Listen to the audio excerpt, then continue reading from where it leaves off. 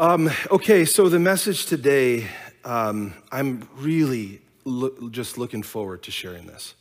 I really am. Some stuff in the text and just what I think is God's leading just caught me by surprise. And I actually want to point us to the book of Hebrews because I feel like there's a theme in this passage that's actually captured in Hebrews. There's this little verse in chapter 4 of Hebrews, and it just calls out and it just says, "Let us then approach God's throne of grace with confidence," or some translations say boldly, "so that we may receive mercy and find grace and help in our time of need." And I just want to name up front that I believe that's the invitation for this morning. When it comes to the presence of God, when it comes to prayer, and again, this isn't everyone's journey, but it's many of ours. There can be a lot of intimidation.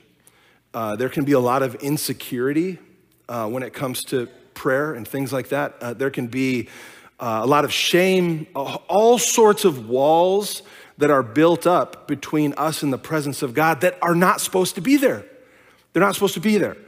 That's not the heart of God for them to be there. That's why Jesus came here to invite us into a new way where those walls are just torn down. And so this passage really calls that out. And so we're going to come back to Hebrews at the very, very end. But first, we're going to look, the passage of scripture breaks down into two sections. All right, everybody say two. Two. All right, you're with me. Two sections. And one of those sections is chapter 10, Mark chapter 10, verses 32 through 34. The next is 35 through 45. So we're actually going to start with the first section and let that tee up the next, okay? And so as we look to this passage, it just calls out the context that Jesus is on his way to Jerusalem. The first half of Mark, we've been going through the book of Mark. We press pause every once in a while to do something else, but for over a year now, we've been going through the book of Mark. The first half was like almost 3 years of Jesus's life. The last half is like just weeks of Jesus's life. So we're moving into that last half. Things start to pick up and move real fast. And so let's look at verse 32 together, and here's what it says. They were on their way up to Jerusalem with Jesus leading the way, and the disciples were astonished, while those who followed were afraid. Again, he took the 12 aside and told them what was going to happen to him. "We are going up to Jerusalem," he said, "and the Son of Man will be delivered over to the chief priests and the teachers of the law. They will condemn him to death and will hand him over to the Gentiles, who will mock him and spit on him and flog him and kill him. 3 days later, he will rise again." Happy Easter. Every day is Easter. I mean, we live in the wake of the resurrection of Jesus Christ, but we must never forget the death and the suffering of Jesus as well. And so let's just start right at the first half of verse 32. And here's what it says. It says, they were on their way up to Jerusalem with Jesus leading the way, and the disciples were astonished, while those who followed were afraid. Now, the first thing just to notice here to set up the context is Jesus plus Jerusalem is explosive. In fact, if you've been here for a while on this journey with us, you know that there's been so much controversy that's surrounding Jesus. Jesus is incredibly popular at this point. Of course, Jesus is. Demons are being cast out, diseases are being healed. Jesus is like touching untouchables and loving people who society doesn't love and has cast out. Yet at the same time, people are really mad at Jesus. Some religious leaders, the Sanhedrin, they're plotting to kill. And Jesus has been up in Galilee in the northern part for most of his ministry and now is moving to Jerusalem intentionally. And it's interesting because much of Jesus's life is actually tied to Isaiah, which is a prophet of the Hebrew scriptures, the Old Testament.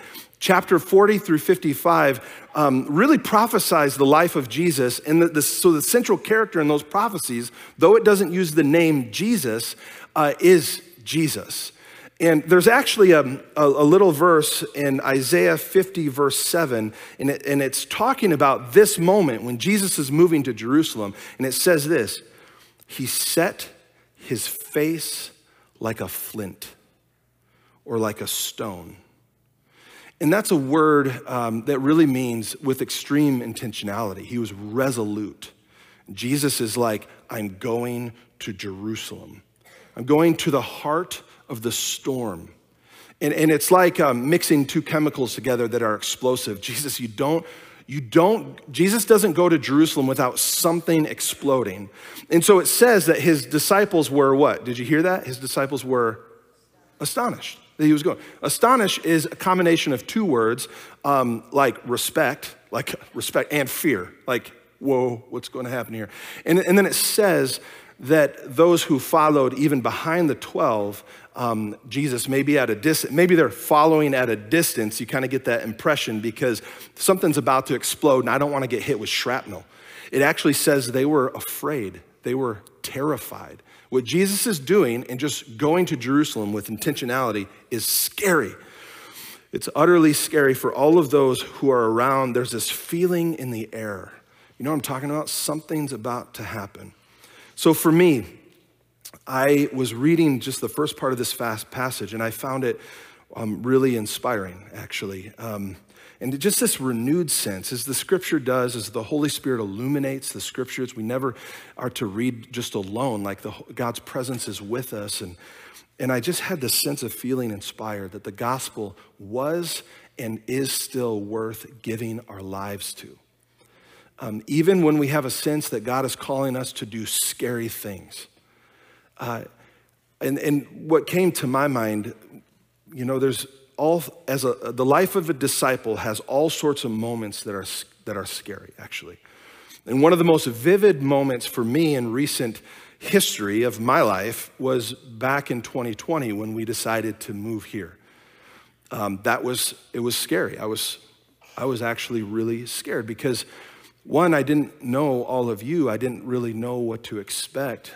Two, most of my fear was attached to our family, who my kids, Stephanie, they're all here right now, and I was afraid. I remember being afraid to uproot my family. We're already feeling uncomfortable, to say the least, 2020.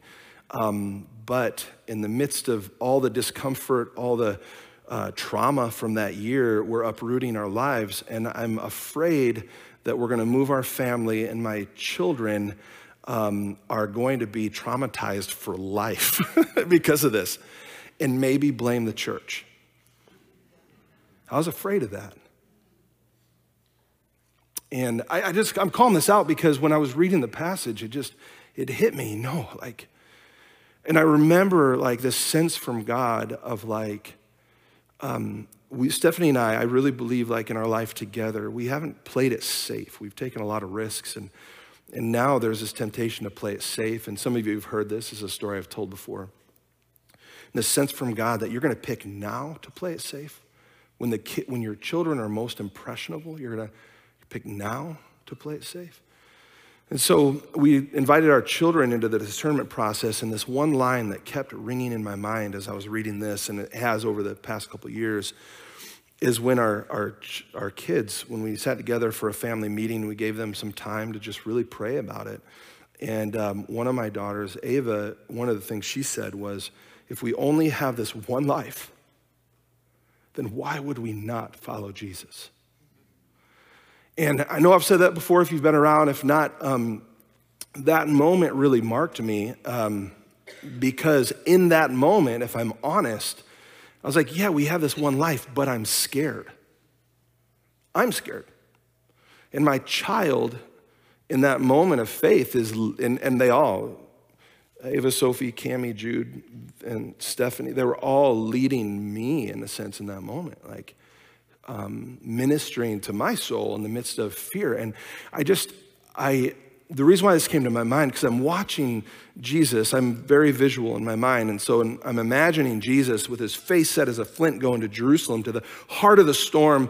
The first one, the pioneer of our faith, the pioneer who is blazing a path of laying down his life for the sake of other people, for the sake of the gospel, the good news of him, of Jesus, like, and that is still worth giving our all for. I do not want to teach my children how to live a successful American life. I want to teach them, and it's scary sometimes, to lay it all down for the sake of the gospel. To lay it all down, our resources, our dreams, to lay it all down. And we just sang about it, and I had to write the lyrics down because I knew I'd forget, but that song that we just sang. In fact, Ben Hurl, who was leading with the team today, we've been talking about that song for a long time, and we're gonna bookend, we're gonna do it again at the end of our gathering. It says, we only have one life that will soon pass. Only what's done for Christ will last. And just had this, as I'm reading the scriptures, this renewed sense of yes. Now looking back, I'm so grateful. In fact, our whole family, by the way, is just so grateful. We see God's faithfulness. We just love our church family and what the Lord is doing. But it doesn't, yes, we will lay it all down for the Lord. And what's interesting about this, let me read this quote from N.T. Wright. He's commenting on this passage, and he says this: people who were following Jesus to Jerusalem found it scary. So did many thinkers in the next few centuries, who struggle to find ways of telling the story of Jesus without having the cross at the middle of it. So do many in our own day, but from Jesus' own pronouncement onwards, the claim that he not only died by crucifixion, but did so as the climax of a thought-out vocation has always been at the center of authentic Christianity.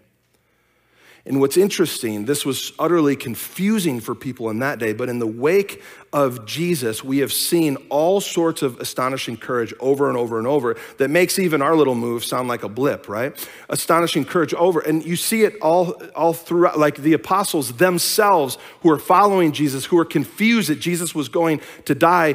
All of them were actually killed for their faith. And so I was remembering Thomas, who preached as far east as India, the apostle Thomas, where ancient Marthoma Christians revere him as their founder, and they claim that he was pierced by the spears of 4 soldiers. We look at Peter, who was crucified under Emperor Nero and the persecution that happened there. Andrew, who brought the gospel to the Asia Minor and modern-day Turkey and Greece, was crucified. And many of these people who couldn't understand the courage of Jesus, setting his face like a flint for Jerusalem, themselves showed that kind of courage.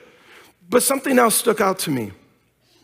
And there are today, and many of you know this, there are people who die by the thousands for their faith in Jesus. But what about the everyday people who die before they die? You know what I'm talking about? The people that die before they die.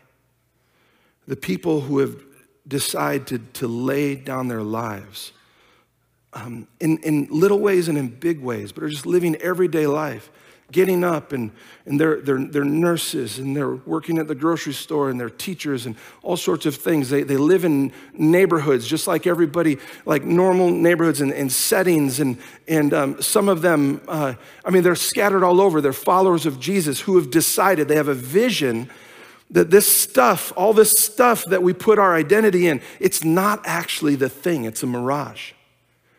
And all of it is just a means to the kingdom of God advancing in this world. And that is true freedom when God is God and our stuff and our success and everything else isn't God. And you've heard me say it before, the greatest tragedy isn't failure. It's being really successful at things that don't matter in the end. And so Jesus, this kind of courage started with Jesus, whose eyes that day, I believe, was not filled with militant aggression. We're going to Jerusalem. I think some people, some of his disciples probably wanted it to be militant aggression. Take over Rome, going to Jerusalem. But for Jesus, we actually see, and we read about it through scripture in Hebrews 12:2, but for the joy that lie ahead, Jesus went towards the cross. I actually believe, based on what I read in scripture, that there was less of a militant aggression and more of a peace-filled conviction. And what's more intense, this or in the midst of this storm where everything is like explosive, and yet this non-anxious presence walks into town. And so let's move on. And now Jesus gives a prediction. And he says this in verse 32 through 34. He says, again, He took the 12 aside and he told them what was going to happen to him. We are going up to Jerusalem, he said, and the Son of Man will be delivered over to the chief priests and the teachers of the law, and they will condemn him to death and will hand him over to the Gentiles, who will mock him and spit on him and flog him and kill him. And 3 days later, he will rise again. This is so interesting. Jesus is talking about himself. And this is actually the third time that Jesus tells his disciples what's going to happen. The third time in Mark. So Mark records it 3 times. We'll see a pattern here in just a moment. In these 3 times, this is the third time, and it's the most specific. And here you kind of get, at least I do, in my mind, I kind of get like Jesus is so specific. He's like putting his hands on their face and looking at them in the eyes. Right? When you really want to get something across, you're like looking at somebody right in the eyes, and he's telling them specifically what's going to happen. I want you to know this. And he says, we are going to Jerusalem. In case you didn't realize, this is the road to Jerusalem. Do you understand? Looking at them, I will be delivered to the religious leaders and condemned to death. I just want to make this clear. I'm going to be delivered to the religious leaders, the Sanhedrin, and condemned to death. Do you get it? Do you understand? And he goes on. And this is a new detail that he gives. He did it 3 times. There's 2 new details. Here's one of them. They will hand me over to the Romans. Do you understand what that means? And then the second new detail was this. The Romans will mock me. Do you get it? They're going to spit on me. They're going to flog me, and they're going to kill me. Just want to make it real clear. This is going to happen. And specifically, I will be buried for 3 days. But on the 3rd day, I will rise again. Do you got it? Church family, do you got it? Jesus was pretty clear here. All right, so we got it. We're locking this in. So clear to the disciples. Jesus is communicating with his disciples to show them that he's not going to be surprised by any of this. And neither should you be surprised by any of it. But here's what's crazy. They were surprised. Sure enough, people show up to arrest Jesus. Peter has a sword, and he cuts off the ear of the high priest's servant, cuts off his ear. I don't think he was aiming for the ear. I don't think he's that good. I think he was aiming for his head, but his ear falls off. It's like Jesus told you this was going to happen, and he just, cuts off the ear. And how convicting it is when the ear is laying on the ground. This really happened. The ear is on the ground, and Jesus puts it back on the man's face. And when Jesus looks at you in that moment, when you cause that wound, he's healing that wound. He's looking at you, putting the ear back on the man's face. It's weird. And you just think about the impression we get of the 12 disciples training to be apostles is that they were, excuse me, they were like, when Jesus was crucified, they were like in hiding. They were like scared for their lives. Jesus said this would happen. And so my question is, why were they so caught off guard by this when Jesus was this clear? Well, let's read on to the next section of Scripture, and we'll see at least part of the reason why they were so caught off guard when Jesus was that clear. And here's what it says. Right after that happened, right after Jesus said what's going to happen to him, here comes James and John. It said, then James and John, the sons of Zebedee, came to him. Teacher, they said, we want you to do whatever we ask. Imagine the moment. I'm going to die. The Romans are going to kill me. I'm going to rise again. Teacher, we want you to do whatever we ask. Okay. What do you want me to do for you? He asked. They replied, let one of us sit on your right and the other on your left in your glory. You don't know what you're asking, Jesus said. Can you drink the cup I drink? Can you be baptized with the baptism that I am baptized with? We can, they answered. Then Jesus said, you will drink the cup that I drink and be baptized with the baptism that I am baptized with. But to sit on my right or left is not for me to grant. These places belong to those to whom they have been prepared. And when the 10 heard about this, they became indignant with James and John. Jesus called them together and said, you know that those who are regarded as rulers of the Gentiles lord it over them, and their high officials exercise authority over them, but not so with you. Instead, whoever wants to become great among you must be your servant, and whoever wants to be first must be slave of all. For even the Son of Man did not come to be served, but to serve and to give his life as a ransom for many.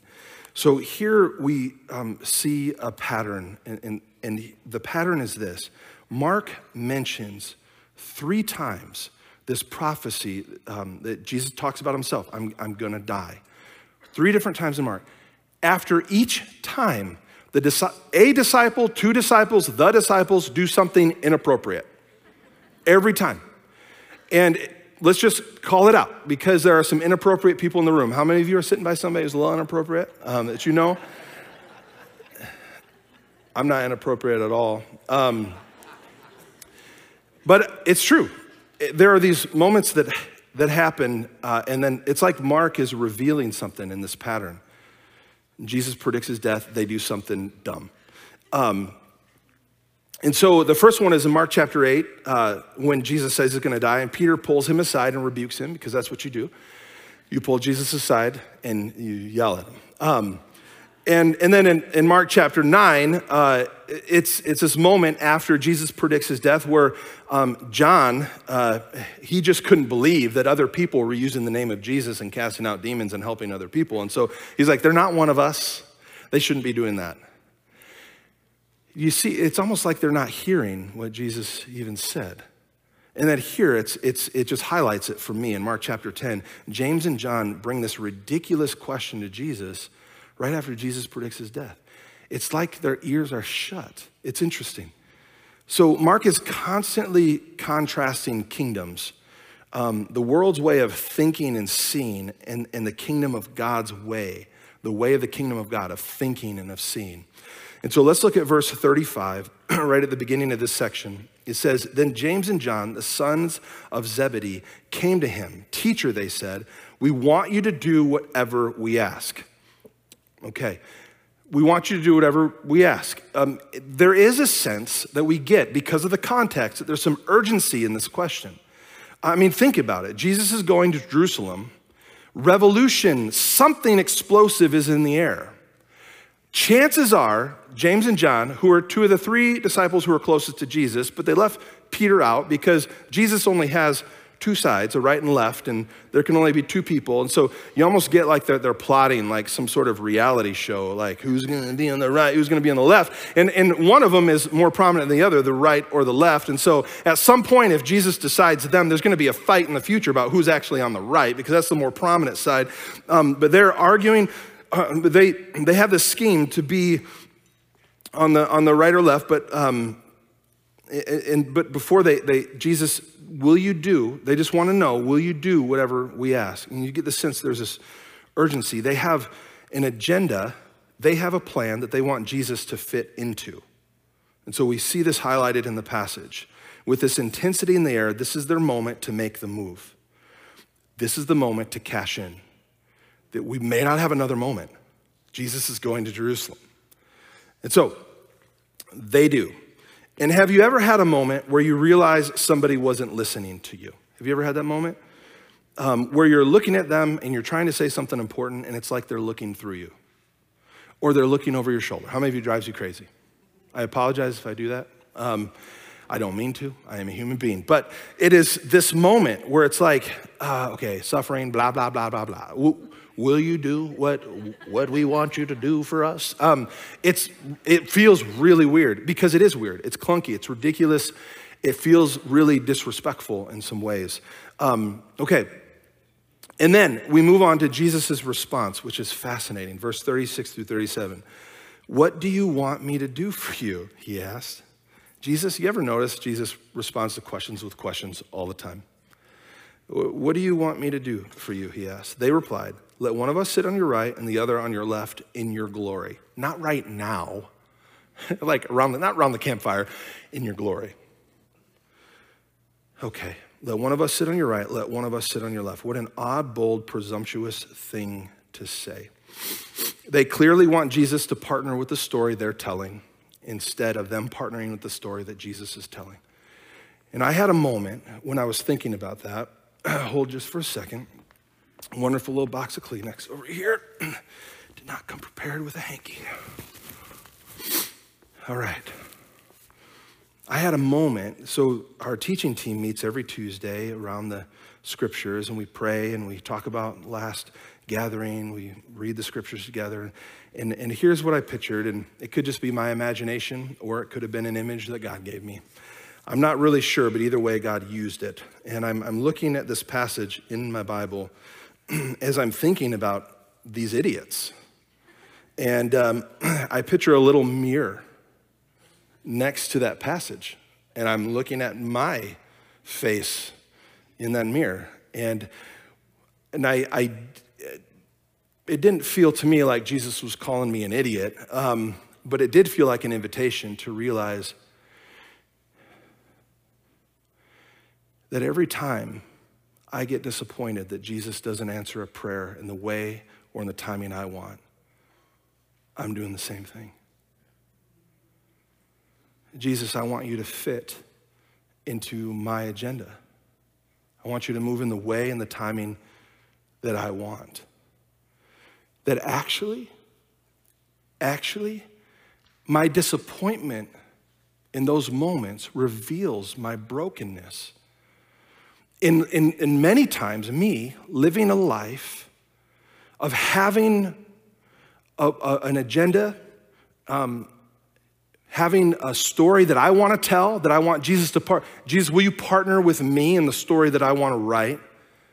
Versus me partnering with Jesus in the story that Jesus is writing. And it was a moment of conviction for me. And this is true. Like this whole idea that we're talking about right here is convicting, and it's true, and it'll preach. And I kept thinking it'll preach, but there's something more going on here. And the thought crossed my mind as I was evaluating my own life, that if that's the point of the passage, here's what happens. A metaphorical muzzle is put over our prayer life. If that's the point of this passage alone, then what I find is I don't want to pray. I don't want to talk to Jesus because I don't know half the time what's selfish and what isn't selfish. Most of the time when I say something dumb, I don't realize I'm saying it. You guys know what I'm talking about? And then you look back later and you're like, that was really dumb. Anybody have like that regret, oversharing regret, things like that? I have that quite a bit in my world. If you don't, let's hang out and you'll learn a lot about me. So it'll put a muzzle over our prayer life. And when it comes to prayer, many times we actually learn how to talk to God before we learn how to listen. And so it begins to cut off our relationship with God at that point where we are processing, even before we learn to listen. And let me explain why. When we look through this lens, the main point, and this is truth, and this is good, and I'll get to that in a moment, is this: don't be like that. Just stop it. Stop saying dumb things to Jesus. Just don't be like that. Don't be like James and John. Stop saying dumb things to Jesus. And that, I know, that doesn't feel good. It didn't to me too as I was looking at that little mirror. Is this me or is this Jesus talking to me? Here's the problem. The problem is, if that's the main point, I believe I'm too human to pray. Because we know as human beings, that's why we have even therapists, because they help us get to the root of what's really going on, because we don't always see what's really going on. I don't always know the thing under the thing under the thing inside my own heart. And so I'm silenced by that message. Okay, I don't want to say, when you don't want to say something dumb in a group of people, what do? You don't say anything at all. Most of us, at least. I say all that to say this. I think there's a deeper point here. Instead of us causing us, listen to this, please, because this I just really believe there's a lot of freedom in this passage. Instead of causing us to weigh every word in the presence of Jesus, there's something else happening here that I find so beautiful. Like it shines to me like pure gold. It feels it felt as I'm studying this passage just like breath inside my lungs. It's beautiful. Instead of weighing every word, it frees us to boldly come into the presence of God with our beauty and with our brokenness. Remember at the beginning when I read that passage in Hebrews, the invitation is to boldly come to the throne of grace, the throne, the presence of God. That's what that represents. To boldly come, to come with confidence. All the earthly thrones at that time, you didn't come with boldness and confidence. So the writer of Hebrews is contrasting the throne of God with the thrones of this world. And you enter a throne, I think about Esther and Xerxes, like coming, if Xerxes like reaches out his scepter, you're okay. If he doesn't, you're gonna be put to death. Like you come in front of kings in the throne with fear and trembling, but here it's like because of Jesus, no, you can run into the lap of God. You can jump onto the lap of God on that throne. You can come with confidence. You can come with boldness. And so the primary point of this passage being don't say dumb things to Jesus. It can't, there's got to be something deeper because this will go in contrast to or against like the story of Scripture, which is very different. It is Jesus calling broken people close. It's not just Jesus calling broken people close. It's Jesus, Emmanuel, God with us, chasing brokenness down. Attracted to our brokenness like the compass, like the needle on a compass to the north, like coming after that brokenness because Jesus loves us. It can't be that. It can't be that. And so we're going to rewind and we're going to look for a moment at Jesus' patient response to this presumptuous question. And here's what Jesus says. They say, will you do anything we want you to do for us? And Jesus says, what do you want me to do for you? And I've been so captivated by that question because what Jesus is encouraging them to do, listen, Jesus is encouraging them to name their desire in his presence. And how many of you know there are some things we desire that are not of God? You know that? There are some desires you have in your heart, and I do, that aren't of God. And so that question to name a desire in Christ's presence is so beautiful because what Jesus doesn't say, think real hard before you speak. Jesus doesn't say, wait, I'm gonna ask you a question. Don't say something dumb. Jesus just says, well, what do you want? Knowing. Jesus knows he's inviting from their inside for brokenness to come out. Jesus is inviting, there's plenty of healthy desires in this room, in our hearts too, for sure. I believe that, but and maybe in them as well. I do believe that. But actually what came to the surface was an unhealthy desire that represented the way of the world, not the way of the kingdom of God. And Jesus invited that to come out. This shook me this week. This is, what do you want? And their response is not pretty, but it's honest. Do you hear me, church? It's not pretty, but it's honest. And what do you think Jesus prefers? Pretty prayers or honest prayers? What do you think Jesus prefers? The power of being able to name our true desires in front of the Lord is such an incredible invitation.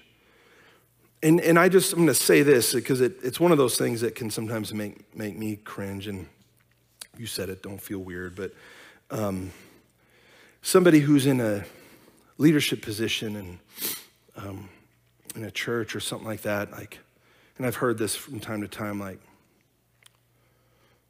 or if I'm in a setting, we're about to eat a meal, and they're like, Dave will pray.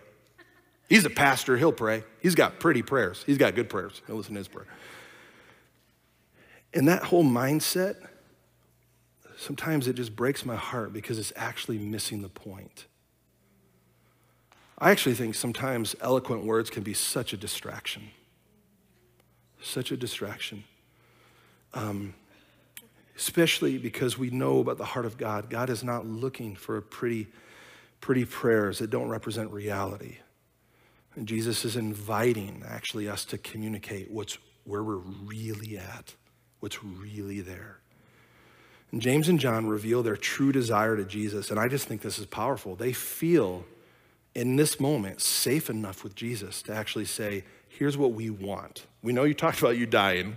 Maybe they only heard he'll rise. I don't know. We want to share in your glory. We want to be important. We want to be great.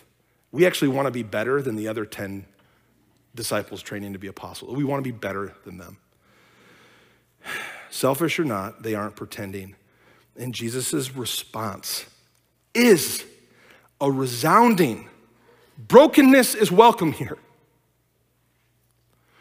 I invite it. I'm attracted to the brokenness because I want to destroy it, to invite you to help. Brokenness is welcome here. Jesus invites that.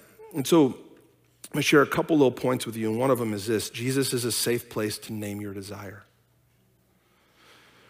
And we don't need to be afraid to say something dumb in Jesus' presence. Jesus can only meet you. We say it all the time. Jesus can only meet you where you are, not where you wish you were, but where you actually are. And so let's look at verses 38 through 40 as we move through this passage. It says this: you don't know what you're asking, Jesus said. Can you drink the cup I drink or be baptized with the baptism I'm baptized with? We can, they answer. Yeah. Jesus said to them, you will drink the cup I drink and be baptized with the baptism I am baptized with. But to sit at my right and left is not for me to grant. These places belong to those whom they have been prepared for. And he says this little statement here. Jesus, when they ask this question, now here's the compassion of Jesus. Jesus tells them, you don't know what you're asking. Have you ever prayed a prayer that you are really glad God didn't answer? Have you ever had that moment where you look back and you're like, thank you. I prayed a lot of those when I was a child. Get me out of this and I will do anything for you. The prayers that we pray sometimes it can feel pretty dangerous when we look back and we're like, oh man, I can't believe that I thought of, and Jesus says, you don't know what you're asking. In other words, there's a bigger picture and a perspective beyond your limited one. Now, here's what we know about the metaphor of the cup in the baptism. The cup here, when Jesus talks about it, means that Jesus is going to suffer for the sake of others. That's kind of the idea. Jesus is going to die on the cross, suffer for the sake of others. They have no idea the ramifications of what's about to happen, but they are going to taste in suffering as well. You will eventually drink from this cup. When they're saying, yeah, we can drink from that cup, they don't really know fully what Jesus is talking about. The baptism is that Jesus will die for this mission. And Jesus will rise again, just like baptism, being baptized in water, representing a sort of death. And coming out of the water, it's like a new life. It's like rising to a new life in Christ. What baptism, the new life in Christ, what it represents. And here, it's talking about Jesus' literal death and resurrection. And they will participate in that as well. They are going to die, and they will eventually, just like all of us, when we die, we will rise again. There will be a new creation, a new heaven and earth, and that will happen. We will taste that. And I had this moment, and I'm going to share this briefly. I've shared it before, a silly little moment. And this was years ago now. I remember it, though, because I've shared it before. And I'm in my kitchen, and I'm cooking on a pan, and there's a squirrel out the window eating a nut. And the squirrel's looking through the window at me. And I think to myself, a really ridiculous thought. That squirrel...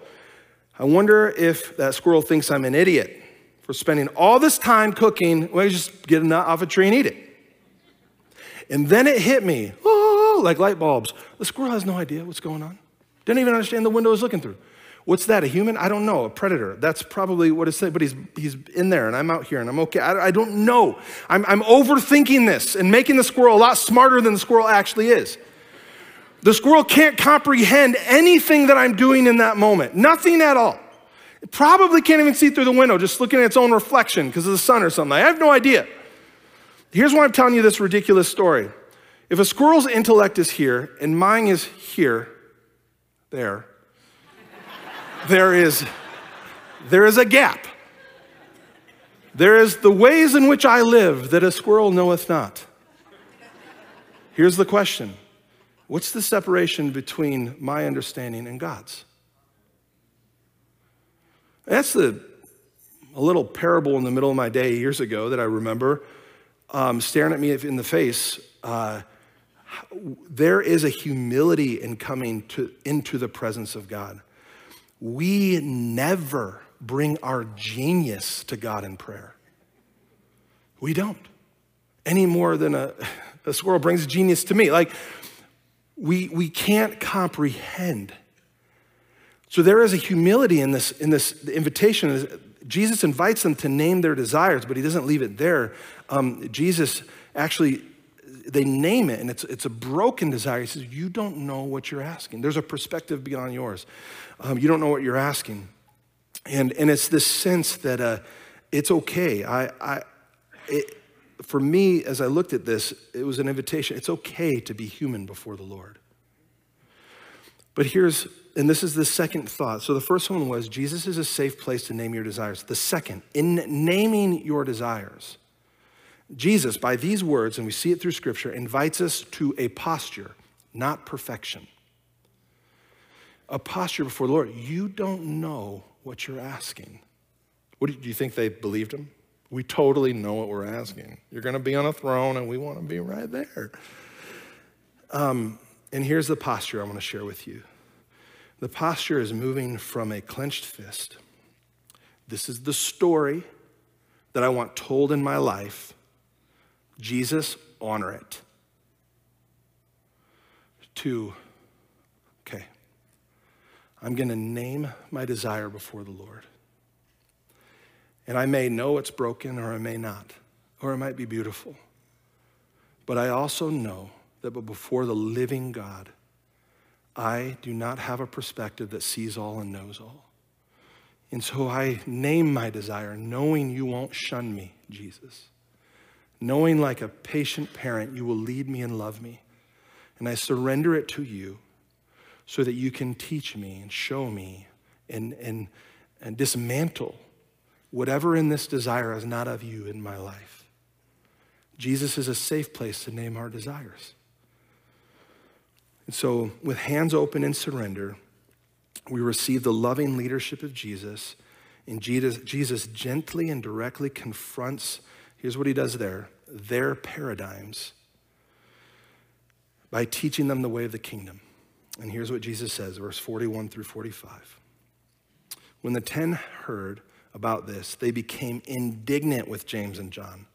Jesus called them together and said, you know that those who are regarded as rulers of the Gentiles lord it over them, and their high officials exercise authority over them. Not so with you. Instead, whoever wants to become great among you must be your servant, and whoever wants to be first must be slave of all. For even the Son of Man did not come to be served, but to serve and to give his life as a ransom for many. So the question is, first, why did the other 10 become angry? Well, we know, it's obvious. The other 10 became angry because of jealousy. The way of the world always separates people. It creates categories. There are people who have, there are people who have not. There are people who succeed, there are people who are failures. But any of our success in a worldly standpoint always falls in the wake or is considered success because other people have not arrived. And you have 3 disciples who are closest to Jesus. No doubt there was already a tension amongst those disciples training to be apostles, Peter, James, and John. Why are they close? And now 2 of them are making a play to be in a place of honor. And actually, their jealousy is the same side is a different side of the same coin that James and John are. The coin, the jealousy and ambition. It's different sides of the same exact coin. And so Jesus is actually using this moment of selfish ambition in James and John to reveal the same thing in all the disciples. And so, like a skilled surgeon, here's what Jesus does. Jesus touches on a tender spot. He talks about the Romans. He says, you know, the rulers and leaders who lord over them? He's talking about the Romans. This is a tender spot because the Romans have oppressed their people, their family, their friends for many years. So Jesus touches that tender spot to show them that the same disease, listen, church, that the same disease that caused the Roman oppression of their people is alive inside of them. Same disease. And that's when I just think to myself, being a disciple is sometimes hard, because Jesus many times pokes at that thing on the inside that you realize, I thought I was totally right and I'm wrong. And it can feel like pain if we see God in the wrong light. It can feel like almost like abuse, like, why are you making me hurt? It's causing shame. Why are you comparing me to the Romans, Jesus? But instead of the pain of an abuser, it's the pain of a surgeon who cuts deep to heal, not to destroy. So Jesus cuts deep into them. They name their they name their desire. Jesus is a safe place, and he cuts deep to actually see them set free. There's a different way. Jesus says, not so with you. Instead, whoever wants to become great among you must be your servant, and whoever wants to be first must be slave of all. And then the last thing Jesus does is he personalizes this. Jesus says, for even the Son of Man did not come to be served, but to serve, to give his life as a ransom for many. And I believe that Jesus personalized this because those disciples training to be apostles, they didn't need advice. They needed an example to follow. And Jesus was the living example in that day for them to follow. And still today, the life Jesus lived is the example. Right now, in modern day America, or wherever you're watching this, right now is our example to follow. If Jesus had your life and your personality, how would he live? And that's the invitation of this passage. So they continue their journey to Jerusalem, where they will see firsthand the epicenter of greatness in the kingdom of God when Jesus is lifted up on that cross. I want to invite the worship team to come up at this time, and all throughout this room, let's just stand together if you're able. Online, if you just want to just position yourself before the Lord in a posture to receive and to respond to this passage today.